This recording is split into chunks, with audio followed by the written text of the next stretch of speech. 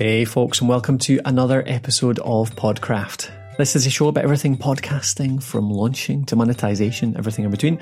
I'm Colin Gray, and as always, joined by Matthew McLean. How are you doing today, Matthew? Good day, I'm doing very well, thanks. And yourself?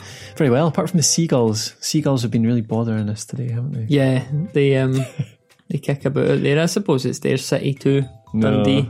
Well, somebody must have dropped a carcass outside. They're chasing it around. But if you hear any seagulls in the background, then please just visualise that we are sitting on a beach just recording ambience. This podcast. It should make you feel nice and warm and safe. And, well, unless you're on a Scottish beach, in which case you'll feel freezing. Threatened. Threatened, probably stepping in a jellyfish. Yeah, something like that. Anyway, into the content. We're talking about why you don't need 20 episodes to launch. Yeah, that's right. This is something that's come up a lot recently. Yeah. And it's something that loads of people talk about. Not necessarily even 20 episodes. We've put that as the melodramatic one, isn't it? But why you don't even need 10? Why you don't even need 5 to launch? Mm-hmm. Yeah, I'm hearing that a lot from clients that we work with. You know, what about 20 episodes? Yeah. And I think it's something we probably needed to talk about. Yes.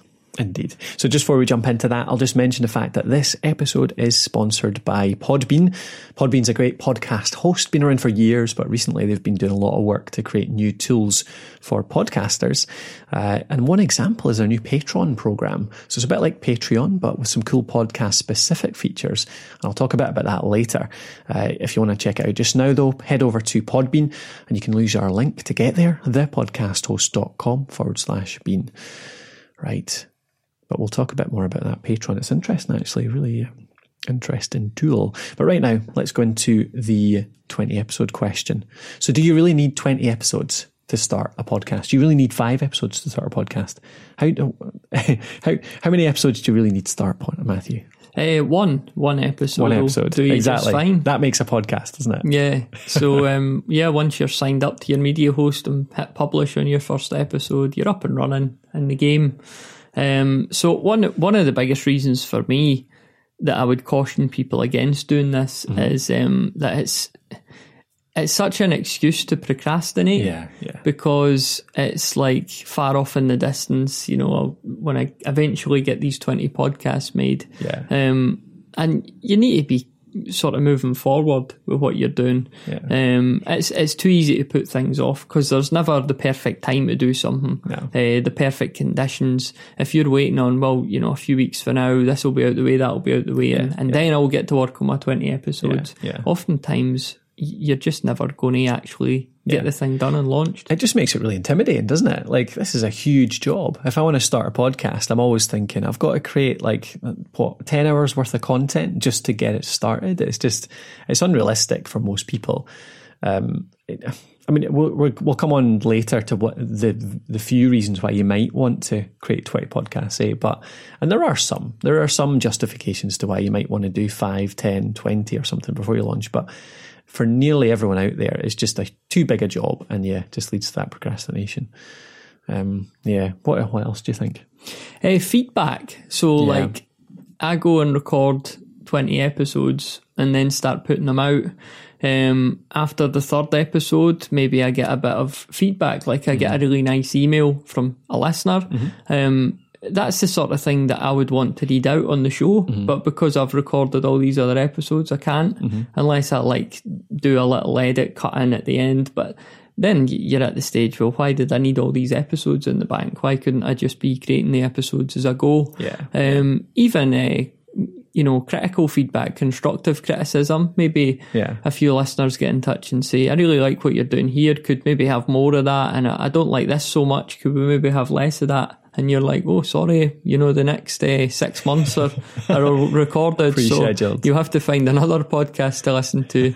So it totally removes your flexibility, your ability to make changes to your show. Totally. Aye. And that's what creates a great show, is when you're actually adapting to what people want. And the launch period is the biggest part of that, isn't it? Because this is where you don't really know. This is totally, I always think of the first 10, 15, 20 episodes, it's your pilot series. Yeah. It's you're just putting something out there without, you've done as much research as you can. You've done a bit of user testing or something. You'll have talked to some audience members, hopefully, to figure out whether you're hitting the right message. But most likely you won't. Nearly every time when somebody puts a product or a service or a podcast or a blog or whatever out into the world, it changes, it evolves quickly as you get some real people reading it. So yeah, it's crazy to think that you would schedule in a massive amount ahead of time. I mean, I think even if you're talking about the smaller numbers, like 2 months worth, say you're doing a weekly show and you want to have 8 episodes in the bank before you go out, even that's quite a big chunk of content, isn't it? Mm-hmm. To have going out there with no interaction with the listeners, no voicemails coming in, no like tweets mentioned, no reviews mentioned, all that kind of stuff that builds listener engagement. It's a long time. Here's something I've just thought of that I didn't put on the list, and I should mention it now or I'll forget it. Uh-huh.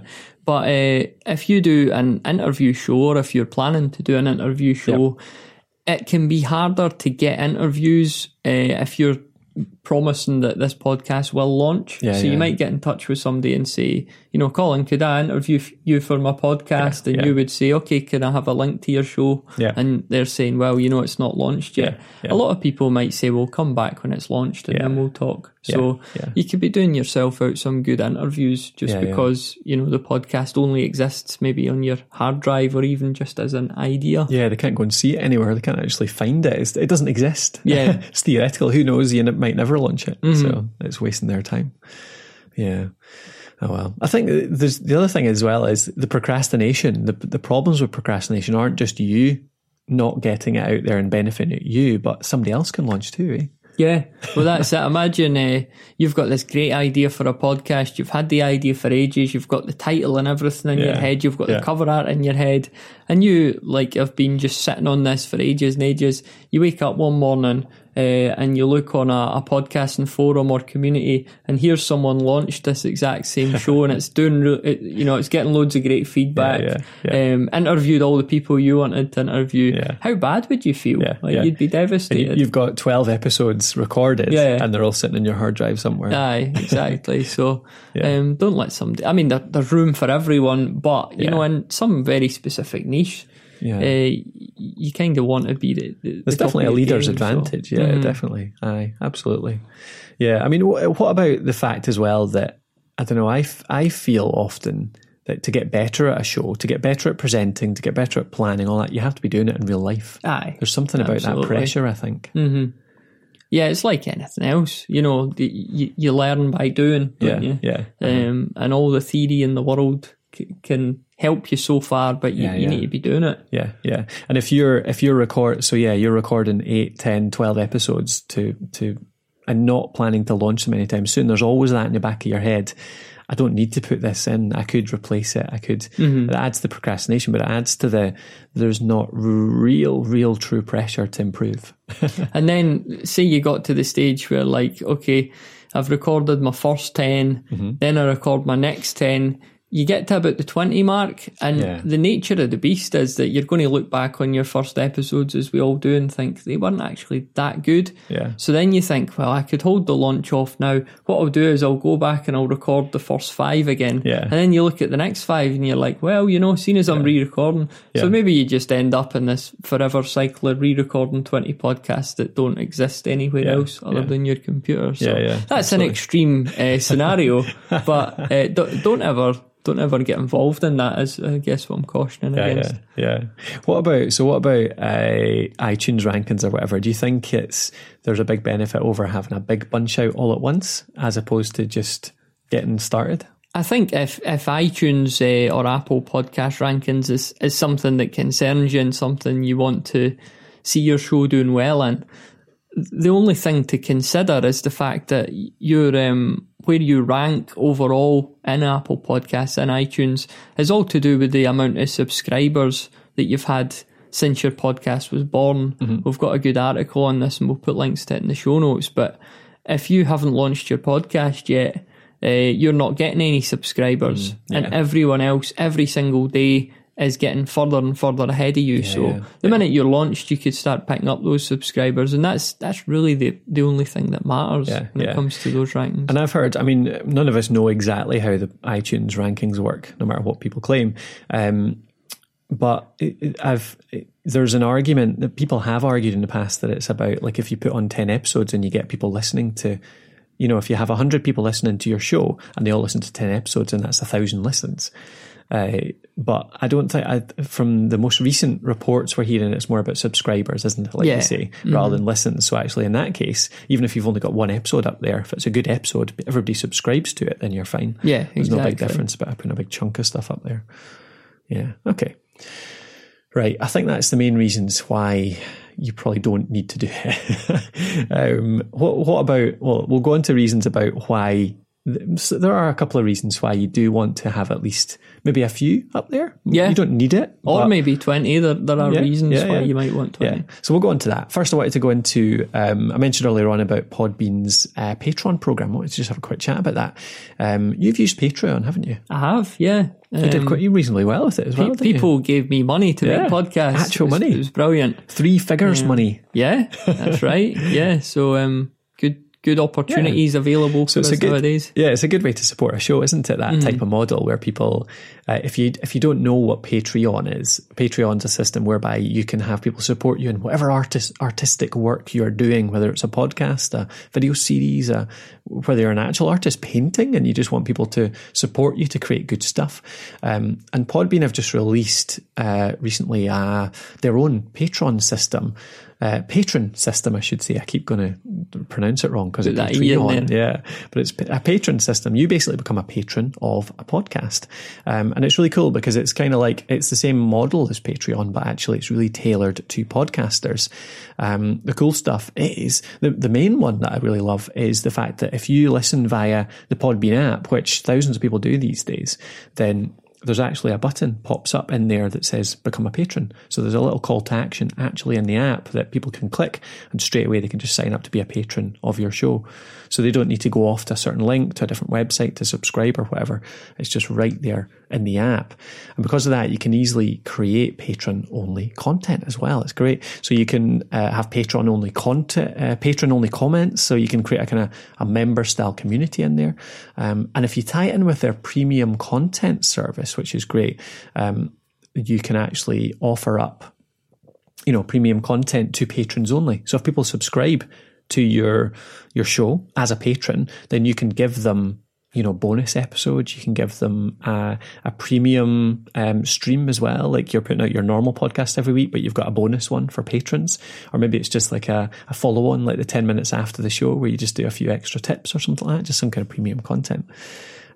So the main service, actually, just the patron service, you don't have to even be a member of Podbean. You don't have to be hosting with them. You can use their patron service. But to do the premium content, you need to have Podbean hosting. So there's a couple of options there for you. So it's useful to people even if you don't go and pay Podbean for it. The patron service might be useful to you. So lots of ways to monetize there. If you want to go over and check it out a bit more, you can find it at thepodcasthost.com/Bean. You'll find the Podbean site there and you can find the patron section. So I hope you find that useful. Right, back to our 20 episode issue. So go on then, tell me why, we're saying 20, we keep saying 20 because it's like the dramatic way, but why might you want to launch with at least a bulk of episodes or a bank of episodes on your feed? Well, for example, we talked about it last week, a show called Hostile Worlds, which is a audio drama documentary hybrid. Yeah. So we wanted to do a few episodes because we're setting a scene, we're telling a story. Yeah. These 3 episodes focus around a particular topic.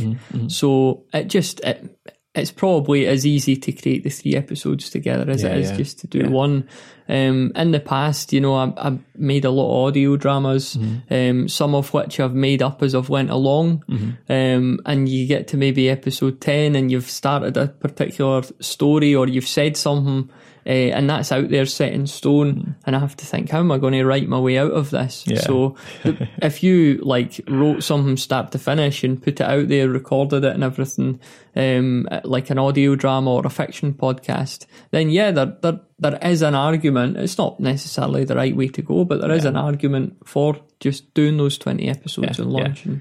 Yeah. So if it's a genuinely sort of narrative based or serialized type content, which does have to tie really closely together, like you have to make sure that there is a beginning, a middle, and an end, and they're all very well tied in terms of even the calls to action, even like, you know, if you're doing lead magnets or something like that, you want to make sure it's all very well tied together. So you're mentioning episode 20 on episode 1 because it's that important that you get people to the very end of it, then yeah, absolutely, maybe it is worthwhile doing it in that case. If it's not that important, if you're doing a standard type of podcast, how many do you think people should be starting with?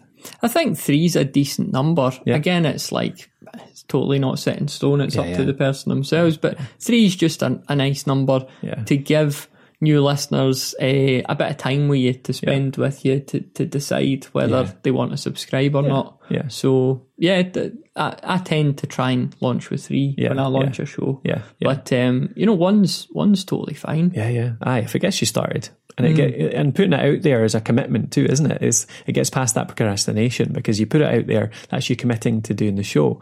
Well, I say that maybe that creates it as another barrier, the fact that it's a commitment, but you're not. You put one episode out there, you're not committed to put another one out at any particular time. You put one out there to test it, get some feedback, even if it takes you a month to get another one out. At least you've got it out there. Yeah, you probably don't have an audience at that point kicking your door down saying, where's episode 2? Yeah.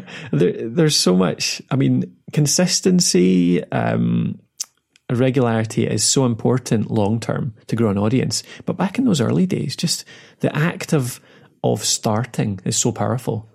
Actually just getting one thing out there and getting a bit of feedback, just talking to people about it, saying, go and subscribe to the show. I've got an episode over here. Go and tell me what you like and don't like. That is really powerful. So if you can just get one out there, it just makes such a difference to your progress.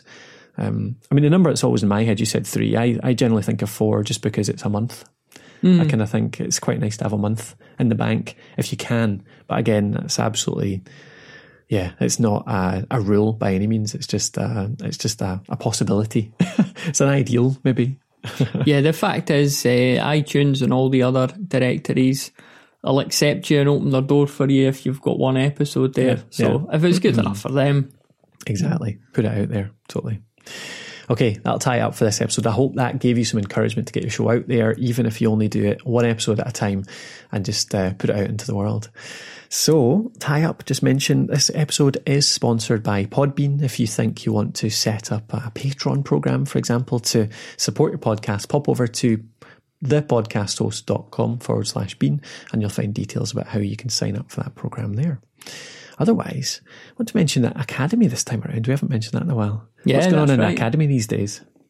Yeah, the forum is a bit busier now, isn't it? Yeah, it's kicking off, actually. We've got lots of really good conversations. Been doing some good live sessions, just created some new resources. We've got quite a lot of downloadable stuff in there. So the most recent thing I uploaded there were 2 interview checklists. So it's like a PDF download checklist. One of them is for remote and online recording, interviews, co-hosts, etc. Just a checklist of things to run through from the content itself to the tech, hit record, things like that. But lots of different tips. And the other checklist is pretty similar, but that is based around location interviews. So things like remember to bring fresh batteries for your recorder and stuff like that. You know, it's when you read it through, they're all relatively obvious, but you never think of them all at the right time. Do you? Yeah. So you need a checklist like that to go through, and it shows if you're out there listening, you're doing this kind of recording, then it shows you what we think about every time. So there might be 1 or 2